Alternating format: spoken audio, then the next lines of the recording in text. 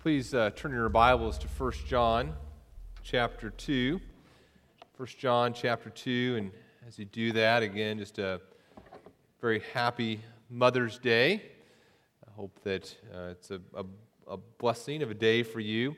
I think it's important for us to remember, why do we celebrate Mother's Day, and why do we as a church observe Mother's Day? It's certainly not because mothers are perfect. Mine is. Happy Mother's Day, Mom, as you're listening to this later, months later. Belated Happy Mother's Day. It's not because mothers are perfect, or even the institution of motherhood is completely perfect. Motherhood exists in a fallen world, right? And this morning, some of you are dealing with the reality of being in a fallen world that's observing Mother's Day. There are some of you who today is kind of a sad day as you think about maybe a mom who's gone, or maybe a child who's gone, or maybe a relationship with a mom that isn't what it should be because of the reality of living in a fallen world, or maybe you're someone who has a desire to be a mom and that hasn't taken place in this world in which we live, and the reality of being fallen and living in a fallen world. So it's not because everything about motherhood is perfect that we observe Mother's Day, right? Motherhood is not the only way by which a woman can lead a life that brings glory to God, and so we're not celebrating it for that reason either, right? We celebrate Mother's Day because we recognize that we as a church have been blessed with the opportunity to encourage moms who mother in a fallen world, who mother fallen creatures. We see our responsibility to encourage and strengthen them in that, right? And so, this morning we rejoice that God has given us mothers.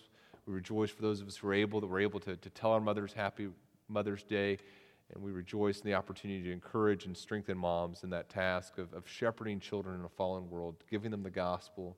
They can believe in Jesus Christ and respond to that. And so be sure to pray for the moms in our church. We don't celebrate Mother's Day because mothers are perfect or because motherhood's the only way by which a woman can glorify God. We believe it's an important way that we as a church have the responsibility, joyous responsibility to encourage and pray for our moms. And so we're going to do some of that this morning in just a moment.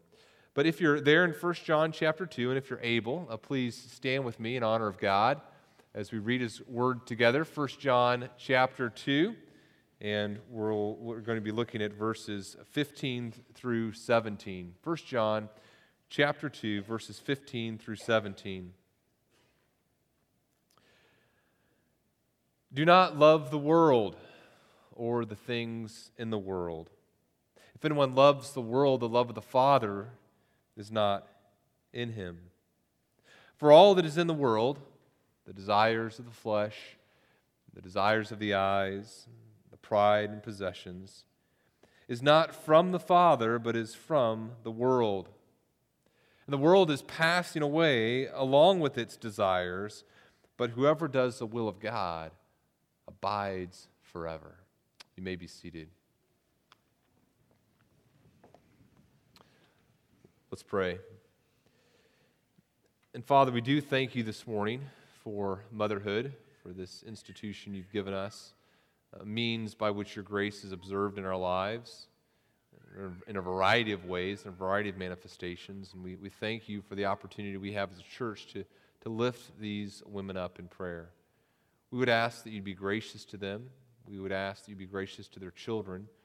We pray that you would provide means of support and encouragement for them. We pray that today would be a joyful day, not because everything in life is perfect, not because all relationships are perfect, not because all families or family structures or all manifestations of the family are perfect in this fallen world, but because you are a perfect God who has perfectly planned their lives for them and has placed them where you have for your reasons, and placed each woman in here in the situation that she finds herself this morning for your purposes, your pleasure, your glory. Help us to support the women in our church in the ways that you've called them to minister and glorify you. We pray this in Jesus' name. Amen. I don't know what you have planned for your mother today, for Mother's Day, if you have the opportunity to call or give her something today, but I'm pretty sure you're not going to be able to top what Kevin Durant was able to do for his mom this past week. If you haven't seen the video, Kevin Durant is a basketball player in the NBA.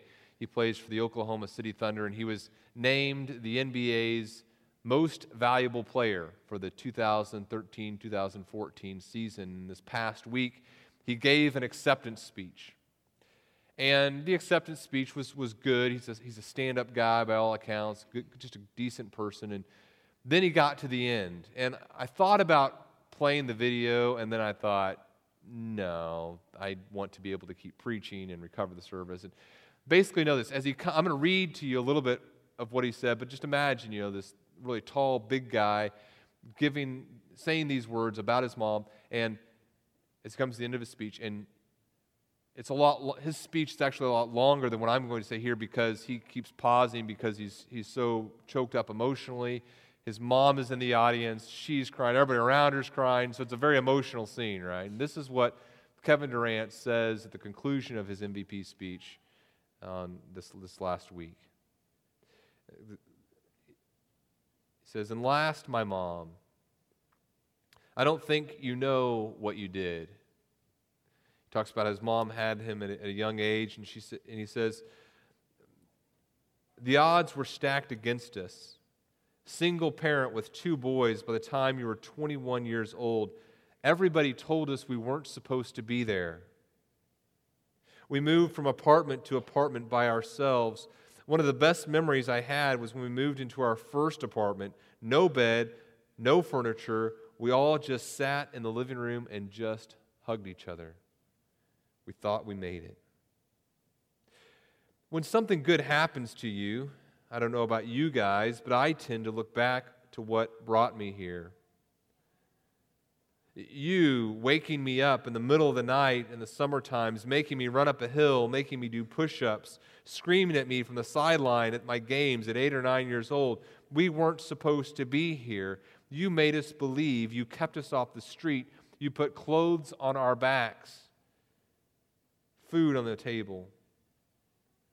When you didn't eat, you made sure we ate. You went to sleep hungry. You sacrificed for us. You're the real MVP. It's a pretty good Mother's Day speech, right?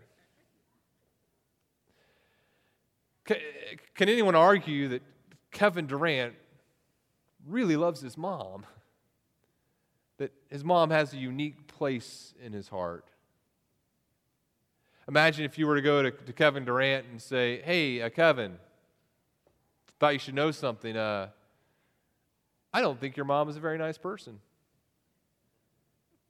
I dislike her strongly. In fact, I'm making it my life's ambition to do everything I can to destroy your mother." Do you think you and I could be like best friends? What do you think? How far do you think you'd get through that speech before he just kind of turned and walked away? What do you think the odds of you and Kevin Durant becoming really good buds if you didn't like his mom were? I'm going to guess pretty low. Why is that? Because a love for you, if you felt that way about someone that he loves so deeply, that'd be incompatible with the love for his mom, right? A love for someone that doesn't love his mom and his love for his mom, it'd be hard for those types of love to coexist within the same heart. They're incompatible. I saw a shirt a few weeks ago that had this on it. It's kind of an old joke, but it said, "My favorite team is the Cardinals. My second favorite team is what? Anyone who plays the Cubs," right? And I'm sure you can appreciate that sentiment even if maybe you'd switch the teams. But I've never, since I moved to Central Illinois 14 years ago, I've never run into someone who says, "You know what, I am just a really die-hard Cardinals and Cubs fan. I just love both teams a whole bunch." No, a love of one precludes you, it seems, from loving the other. And being a die-hard, passionate fan of one team means that you have very ill feelings toward another. And probably one of the last applications of the gospel to church in Central Illinois is getting Cardinals and Cubs fans to come together and love each other. There's competing love. They're incompatible. Incompatible loves. Imagine if you were to come home and met your wife there, and she said, "Hi, honey, how's your day? Have some news for you. I've decided there's someone else in my life that I love, and I want to keep loving you, and I want to have our family here, and I'm going to start a new family with this other person that I love." How would that go over? It would go over poorly. You would rightly say, "No, you can't do that. Those loves can't coexist, and to love another person means you've violated the love that we have for one another, the covenant love that we've made with each other. That's a violation. Those types of love are incompatible." This morning we're talking about two loves that are incompatible, that cannot exist in the same human heart. We're talking about love for God and love for the world. And some of us, maybe not consciously, but some of us this morning are convinced that we can love both. And again, maybe we wouldn't consciously say, "Oh, yeah, I love the world and I love God." But in practice, we've said, I love God. We say that, but in our lives, we reveal that we actually love the world. And we believe that we can kind of straddle two fences and kind of live in both worlds and have both loves. And I'm going to tell you this morning, it's not possible. Think of Elijah in 1 Kings chapter 18. This may be kind of like a day like it was in 1 Kings chapter 18 with Elijah. In 1 Kings chapter 18, Elijah is on Mount Carmel, and the prophets of Baal are there as well, and the people of Israel are there, and Elijah is the only prophet of God, and there's all these prophets of Baal. And what does Elijah say to the people of Israel? He says, "Look, guys, how long will you go limping between two different opinions? How long are you going to go back and forth between saying, I'm going to worship Baal and I'm going to worship Yahweh? How long will you go limping forth between two different opinions? If the Lord, if Yahweh is God, worship Him and follow Him. But if Baal is God, then follow him." It says, 1 Kings 18, the people didn't say a word. They didn't want to make a decision. Today may be a day that God is forcing you to make a decision. You've believed, okay, I can love God, and then I can also love the things of this world. I can love the prestige that my job offers, or that this position, this hobby offers me. I can love my house, and I can love my car, and I can love my bank account, and I can love these things of the world. I can love that, and I can still say I love God. And I hope as you leave this morning, you'll realize, I can't. I've got to make a decision. These loves are incompatible. And there may be periods of time where I can live like I love the world, and I can live like I love God, but there's going to be moments in our lives where those things come into conflict. And my hope, my prayer this morning is that you first of all realize that. And secondly, you say, I choose God.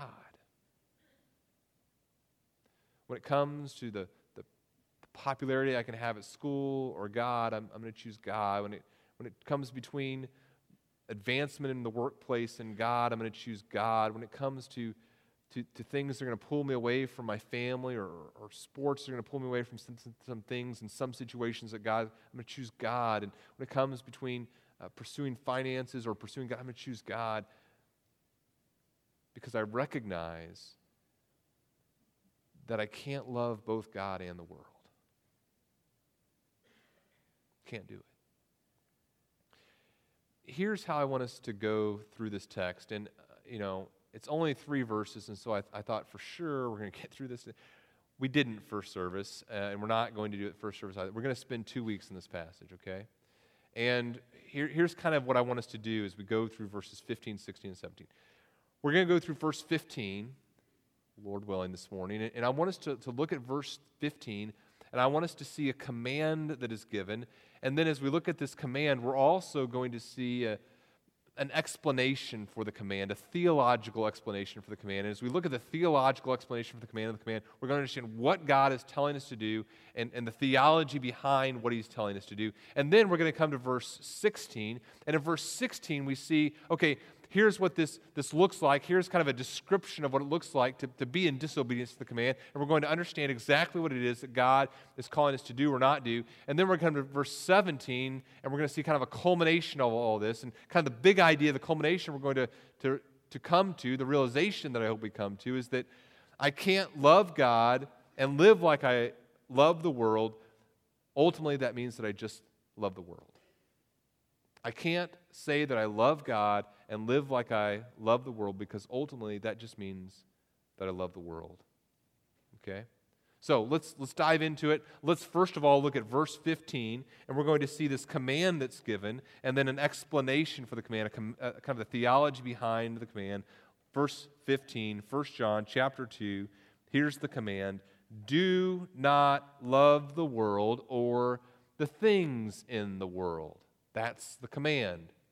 Now, when you encounter this command in 1 John, it might seem a little bit strange for a couple reasons. First of all, John doesn't give a lot of direct instructions. He doesn't give a lot of imperative commands. Don't do this, do this. He says some really hard things, and you're really challenged as you read through the epistle of 1 John. But in terms of frequency, John gives fewer direct instructions than any other New Testament book. So it's kind of strange that he gives a command here, and that he gives it so strongly. It seems all-inclusive. The world or the things in the world. It's a very strong command. It's also a little bit strange, I think, because it seems contradictory, right? The command to not love the world and love the things in the world seems to contradict things that John wrote earlier, like John 3:16, where he writes down what Jesus said. And what does Jesus say in John 3:16? For God so loved the world, that whosoever believeth in him should not perish. God so loved the world that he gave his only begotten Son, that whosoever believes in him should not perish, but have eternal life. So it seems to be a little bit of a contradiction. In fact, not only does God love the world, Scripture tells us, but God commands us to love the people in the world. So, for example, Luke chapter 6, Jesus says in verse 27, but I say to you who hear, love your enemies and do good to those who hate you. Verse 35, love your enemies and do good. So, God loves the world. God calls us to love the people in the world, even our enemies. And so, what does it mean, this command here, to not love the world or the things in the world? I think we have to define our terms a little bit here, right? First of all, what does John mean when he says world here in verse 15? I believe that John uses the world in a variety of ways throughout his writings. And here in verse 15, world refers to a system that is set in opposition to God. So here are God's people, and the world in 1 John refers to this system that is set in opposition to God's kingdom. So God's people are working to establish God's kingdom, and the world, as John uses the term here, refers to this system that is set against God and is actually working to undermine his kingdom. So, for example, we see this in 1 John chapter 3, verse 1. See what kind of love the Father's given to us, that we should be called the children of God, and so we are. The reason why the world does not does not know us, is that it did not know him. Verse 13 of 1 John 3, do not be surprised, brothers, that the world, this system that's set in opposition to God, hates you. 1 John chapter 4, John writes, beloved, do not believe every spirit, but test the spirits to see whether they're from God. For many false prophets have gone out into the world. By this you know the Spirit of God. Every spirit that confesses that Jesus Christ has come in the flesh is from God, and every spirit that does not confess Jesus is not from God. Instead, it's the spirit of the Antichrist, which you heard was coming and now is in the world already. Little children, you're from God and overcome them, for he who is in you is greater than he who is in the world. Again, this world is this system that's in opposition to God. So God is establishing his kingdom. Jesus Christ reigns over this kingdom. the world doesn't recognize Christ's lordship, and so this world is set in opposition to the things of God. They're from the world, verse 5 of 1 John 4. Therefore, they speak from the world, and the world listens to them. We're from God. Whoever knows God listens to us. Whoever is not from God does not listen to us. By this we know the spirit of truth and the spirit of error. 1 John chapter 5, verse 19. We know that we are from God, and the whole world lies in the power of the evil one. If you've been a Christian for any amount of time, really, you should be able to kind of instinctively understand what John is talking about when he talks about the world. Experientially, you should be able to identify with what John is talking about when he uses the word world in this context in 1 John chapter 2, verse 15. The world is a system that is in opposition to God's kingdom, and it is inevitable that the world is in opposition to God's kingdom. Why? Because it doesn't recognize Jesus Christ as Lord.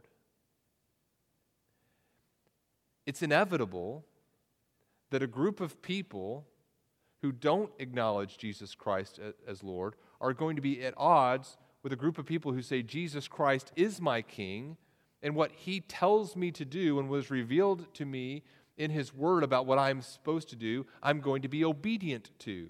It is inevitable that those systems are going to collide, right? And this doesn't mean that I don't love the people who are in the world, who aren't Christians.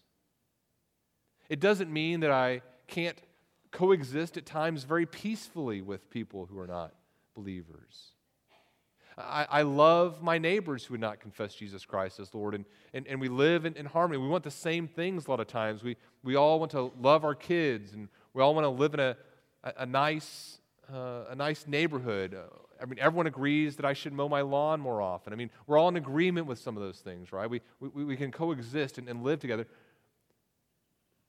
But it's inevitable that at times the things of this world are going to come into conflict. The system that's set in opposition to God is going to come into conflict with people who would acknowledge Jesus Christ as the supreme authority of their lives. There's so many examples that we could give of this, right? Think of an article I read this last week about a court decision in the United Kingdom where the court ruled that some Christian parents, a Christian couple, could not be foster parents, could not enter into the foster care system because there was a potential that their children would imitate their beliefs. That the law, I think the word they used, the law had no place for Christianity. That it was possible for children, there's too great of a risk of children being, and the word they used was infected by Christian beliefs. How do we respond to that? Are we shocked that a world that doesn't acknowledge Jesus Christ as Lord would find that a couple who does acknowledge Jesus Christ as Lord aren't fit to operate in this world? It's sad, but I don't think we should be shocked by it. Richard Dawkins, famous atheist, one time he suggested that teaching your children to be Christian was tantamount to, was equal to child abuse. In fact, he said it was that spiritual child abuse, he suggested, was worse than sexual child abuse. The world is in opposition with the ethics and the values and the way that Christians live. It's inevitable. On a smaller scale, just this past week, maybe you read the story of the two twin Christian brothers who were getting ready to start a reality show on HGTV called Flip It Forward, and they were going to have this reality show, and then someone somehow found out that they were, and I think the network already knew they were Christians, and in the past. They hadn't spoken any hateful words to anyone, but they had voiced their Christian beliefs about abortion or divorce and sexual morality. And just simply for holding those beliefs and articulating them, the network said, we can't have you be a part of the show. So I'm proud to announce my boycott of HGTV. I'm sure all the men will join me in this. Now I'm against the network. No. Does that shock us? It shouldn't. When John uses the word world here, he's describing the system that set itself in opposition to God. And it shouldn't surprise us, and indeed we should be understanding, because people who don't believe that Jesus is Lord and that he has the right to dictate how people live and what we do and what we believe about things, they believe that the people who do see Jesus Christ as Lord are wrong and dangerous. And so whenever John says, do not love the world, he's not talking about people in the world. He's not talking about people who are in disobedience to God, not loving them. But he's saying that worldly system is not a system that you and I should love. And that brings us to another word we need to think about, and that's the word love. The word love here refers to cherishing or valuing.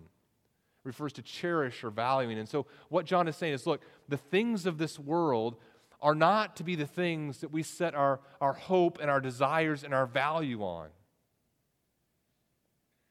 We don't love the temporary things of this world, the prestige, the systems that set themselves in opposition to God. That's not what our heart's focus is on. Now, you and I are commanded to love the things that God loves. Leviticus 19:18, he says, love your neighbors yourself. In Deuteronomy chapter 10, he says, love the sojourner, love the foreigner. John 13, he says, Jesus says, a new commandment I give to you, that you love one another just as I loved you. You also are to love one another. By this, all people will know that you are my disciples if you love one another, okay? And so we are to what? We're to love God. We are to value God. We're to cherish God. We're to set our hope and our trust in God alone. And here's the picture. John now gives us a theology. Okay, he says, look, don't love the world. Don't value the things of the world. Don't set your hope and your trust in the things of this world. And he says this, because if you love the world, the love of God is not in you. What's the greatest commandment? The greatest commandment is to love the Lord your God with all your heart, your soul, your mind, your strength, every part of your being. And what that means, and this is so important for us to grasp, to understand this command and the theology behind it. What this means is that every part of my being loves and worships Yahweh God. He is my supreme value. There's nothing else in my heart that competes with my affection for him.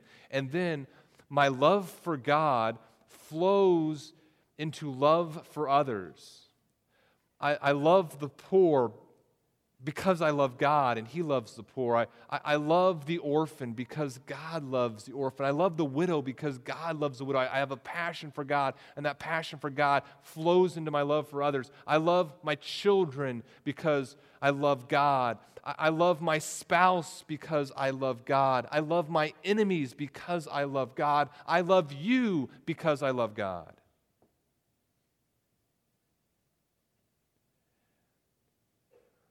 I can't have that passion and love and fervent commitment to God while at the same time loving things and this system that sets itself up in opposition to God. You see that? Theologically, those things can't go together. I can't say, I love the prestige that fame might bring me in the eyes of my company or the world or my family, the prestige. I can't love that and love God at the same time. These types of love, this love that John is describing here is a self-centered love. And I can't be thinking about myself and trying to benefit myself, a selfish love, while at the same time sacrificially loving God, having an external focus on him. Those things, they can't coexist. And some of us we've been living that tension. We've been living in a place of tension, thinking, I can hold on to both. I can do it. I know sometimes it gets a little uncomfortable. I can love both. You can't. You can't do it. That's the command. Don't love the world. Don't love the things of the world. God says that not to be the so-called cosmic killjoy, ruining your life and making you live some uptight, unfun life, but he says that because he loves you and he wants you to experience the fullness of his love and joy. Okay, that's the command. That's the theology of the love. Now, let's get a little bit more practical. Let's look at verse 16. And we're going to begin looking at verse 16 this morning, and we're going to see what this means, kind of a description of what it means, kind of his definition of the world. And as he defines the world in some broad terms here, we're going to see what it means to love the world and what we're not supposed to be doing. So in verse 16, he's going to say, for all that's in the world, and then he gives some examples of things that are in the world, the desires of the flesh, the desires of the eyes, and the pride and possession, all that is not from God, it's from the world. Okay, so here's the first thing that I want us to see from verse 16, and here's where your notes begin. You can stop drawing stick figures, and now you got something to fill in the blank. First, this. Loving the world means you're unwilling to resist your physical desires. He says, all that's in the world, and the first thing that he mentions that's in the world is the desires of the flesh. No, what does that mean? The word desires is not necessarily a negative word. So, for example, in Philippians chapter 1, verse 23, Paul says, look, I'm hard-pressed between going home to be with the Lord or staying with you and ministering with you. He says, I'm hard-pressed between the two. My desire is to depart and be with Christ, and that's far better. Now, is it wrong to desire to want to be with Christ? No, right? Paul would use the same word in 1 Thessalonians 2:17. We're away from the brothers for a short time, in person, not in heart. We endeavored the more eagerly and with great desire to see you face to face. Is it wrong to want to see other Christians? You just shake your head. No, that's not a bad thing. It's good. Wanting to see other Christians, good thing. But desire can also be bad. So, for example, in James would say each person is tempted when he's lured and enticed by his own desires, and desire, when it is conceived, gives birth to sin, and sin, when it is fully grown, brings forth death. Paul tells Titus, we ourselves were once foolish, disobedient, led astray, slaves to various passions, desires, pleasures, passing our days in malice and envy, hated by others and hating one another. And so here, these desires come from a different source, and these desires essentially enslave a person, living in malice and hatred toward one another, and just kind of following the sensual lifestyle. That's bad. So what kind of desires are these in 1 John chapter 2, verse 16? He says the first desires he's talking about here are desires of the flesh. This is describing the desires of the physical body. The NIV translates it the cravings of sinful man, and that's an accurate description, I think, of what John is getting here by this phrase, the desires of the flesh.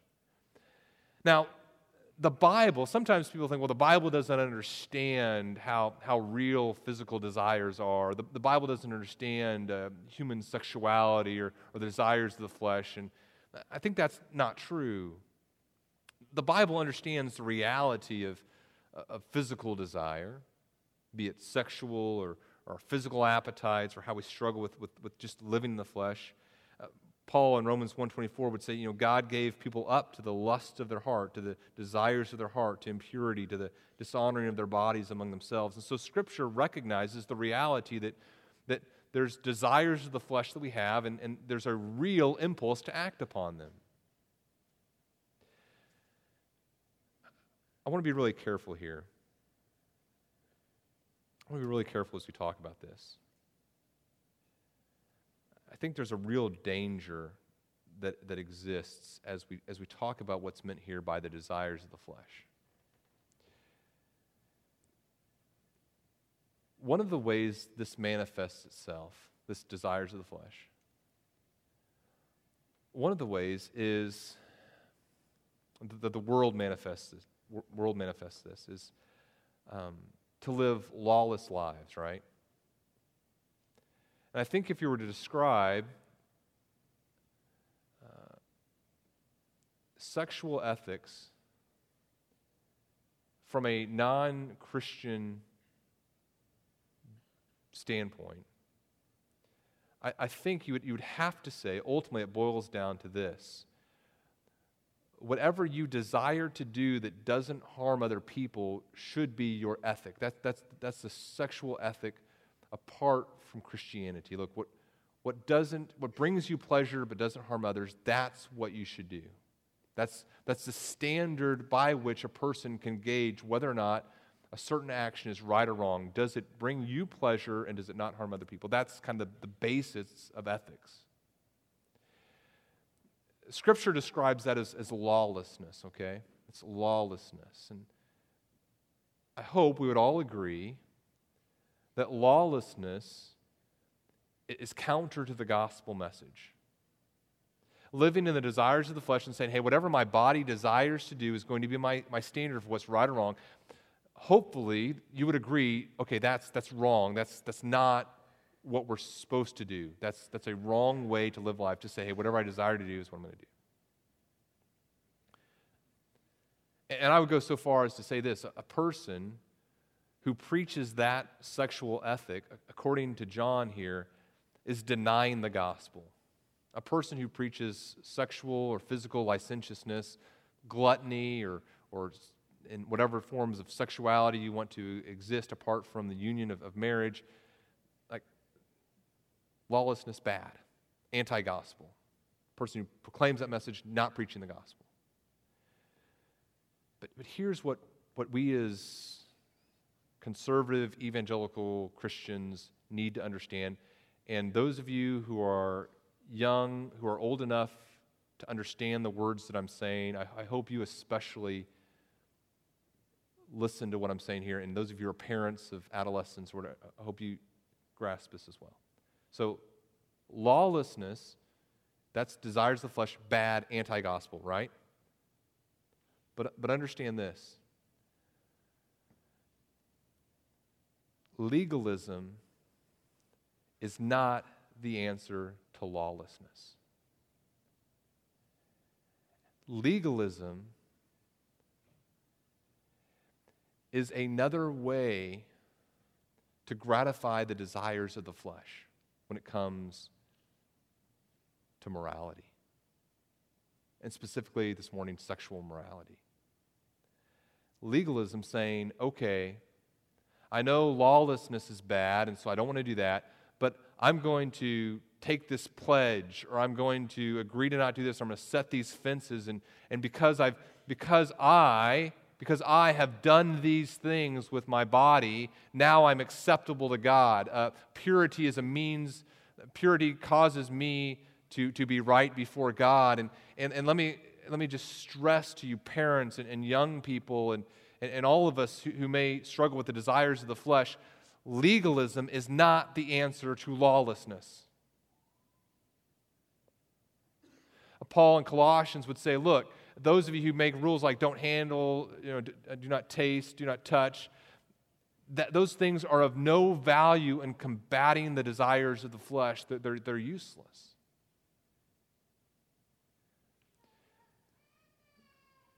What we see in Scripture is that the answer is not to create a bunch of rules for ourselves by which we say, now I've achieved holiness. The answer is to pursue God with our whole entire beings and let the rules flow from that.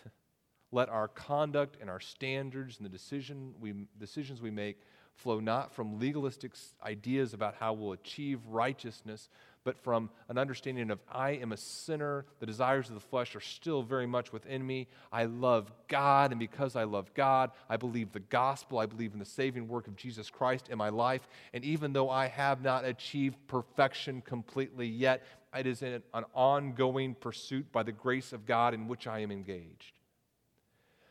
Brothers and sisters, young people, if we preach a message of of legalistic purity, we are setting ourselves or our children up for a lifetime of disappointment. Read the story, a little bit of the story of Elizabeth Smart recently, and you know the story of she was abducted, right? And I can't remember her exact words, but she was abducted, she was assaulted over months, and she was missing, and she had encountered a form, I believe, of legalistic purity. And as she had been abused by her captors, she came to believe that she had no value any longer. She believed that she was damaged goods or something, and now no longer, because of what had happened to her physically, no longer had value. And so many of our young people, maybe not in that type of situation, but there have been mistakes, there have been things that have come into life, as is true of every life, that have caused them to say, I don't know if I can still pursue God. I don't know if I can still be found acceptable to God because of how I've responded to the desires of the flesh. Look, the gospel message is good. The gospel message is about freedom. The gospel tells us, look, our bodies are not our own. We've been bought with a price by faith in the Lord Jesus Christ. And therefore, I honor God in my body.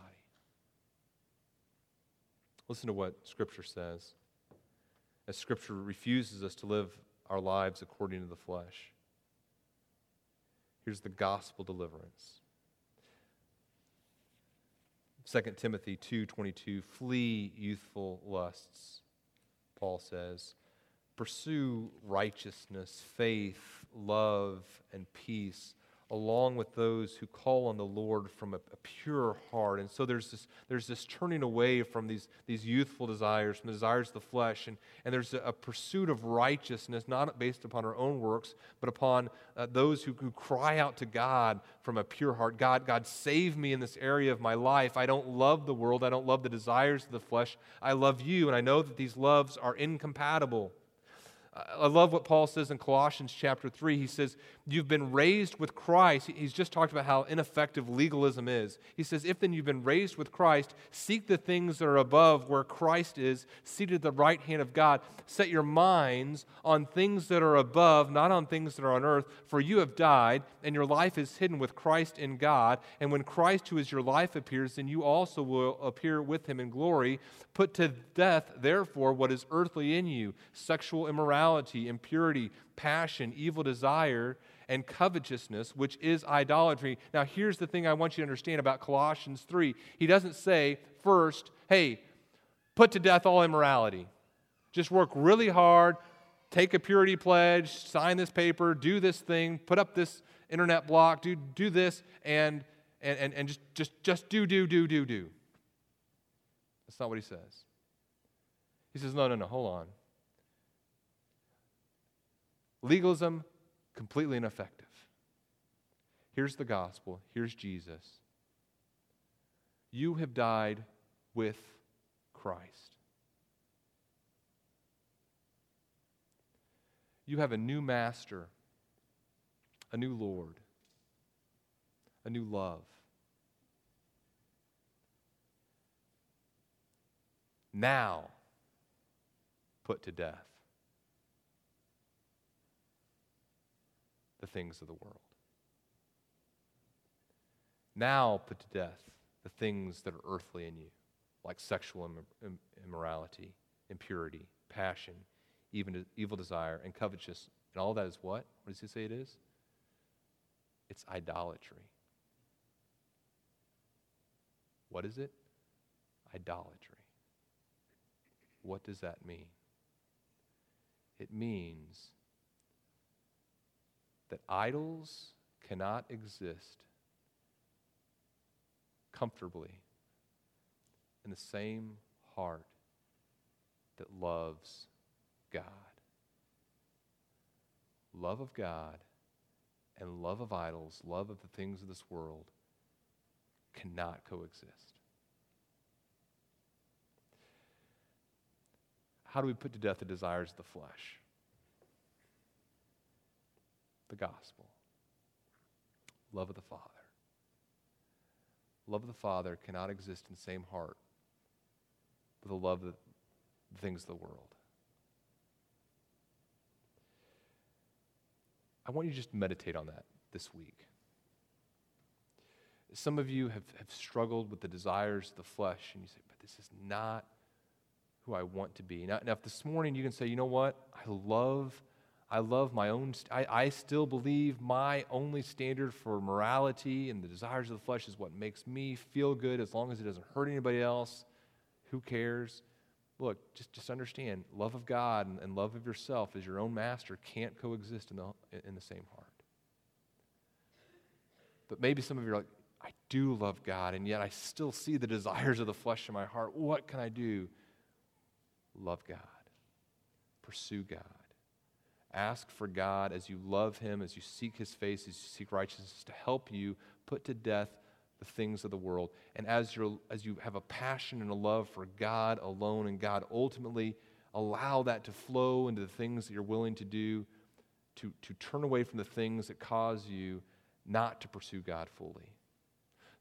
So maybe you do put up the internet blocker, you do make some accountability decisions, and you do make some of those fences decisions, but you don't think that those decisions are going to cause you to love God. You love God, and that love for God causes you to make decisions that are going to keep you, decisions to turn away from things that are going to keep you from pursuing your greatest love, God. Do not love the world or the things in the world. If anyone loves the world, the love of the Father is not in him. Let's pray. Father, we do love you, and we want to love you more fully.